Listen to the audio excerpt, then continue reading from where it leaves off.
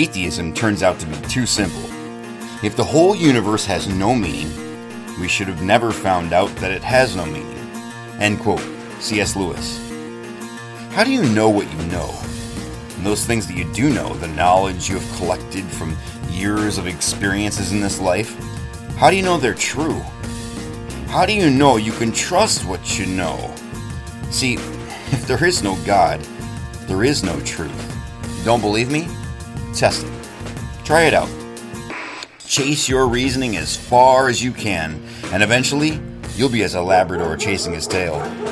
Ultimately, atheism leaves you at a point where you have to believe some pretty crazy stuff. Eventually, you have to settle on the belief that everything was brought into the world by nothing. That's right. A Big Bang brought everything into existence. What caused the bang, you ask? How dare you? How dare you ask about the origin of the bang? Some things just happen, you know. Scripture tells us the fool has said in his heart, there is no God. They are corrupt. They have committed abominable deeds. There is no one who does good. Psalm 14:1. Friends, evolution is the most foolish and dangerous teaching out there. And they are teaching this to children in kindergarten. 4.8 billion years ago, there was a big bang, and after a long time, you are here. Poof. Just by chance.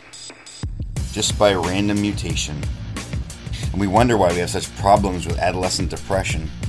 We've effectively told children from a young and impressionable age that their existence is completely by accident. The point of this life? Well, the school system is telling them that there isn't one, other than survival of the fittest.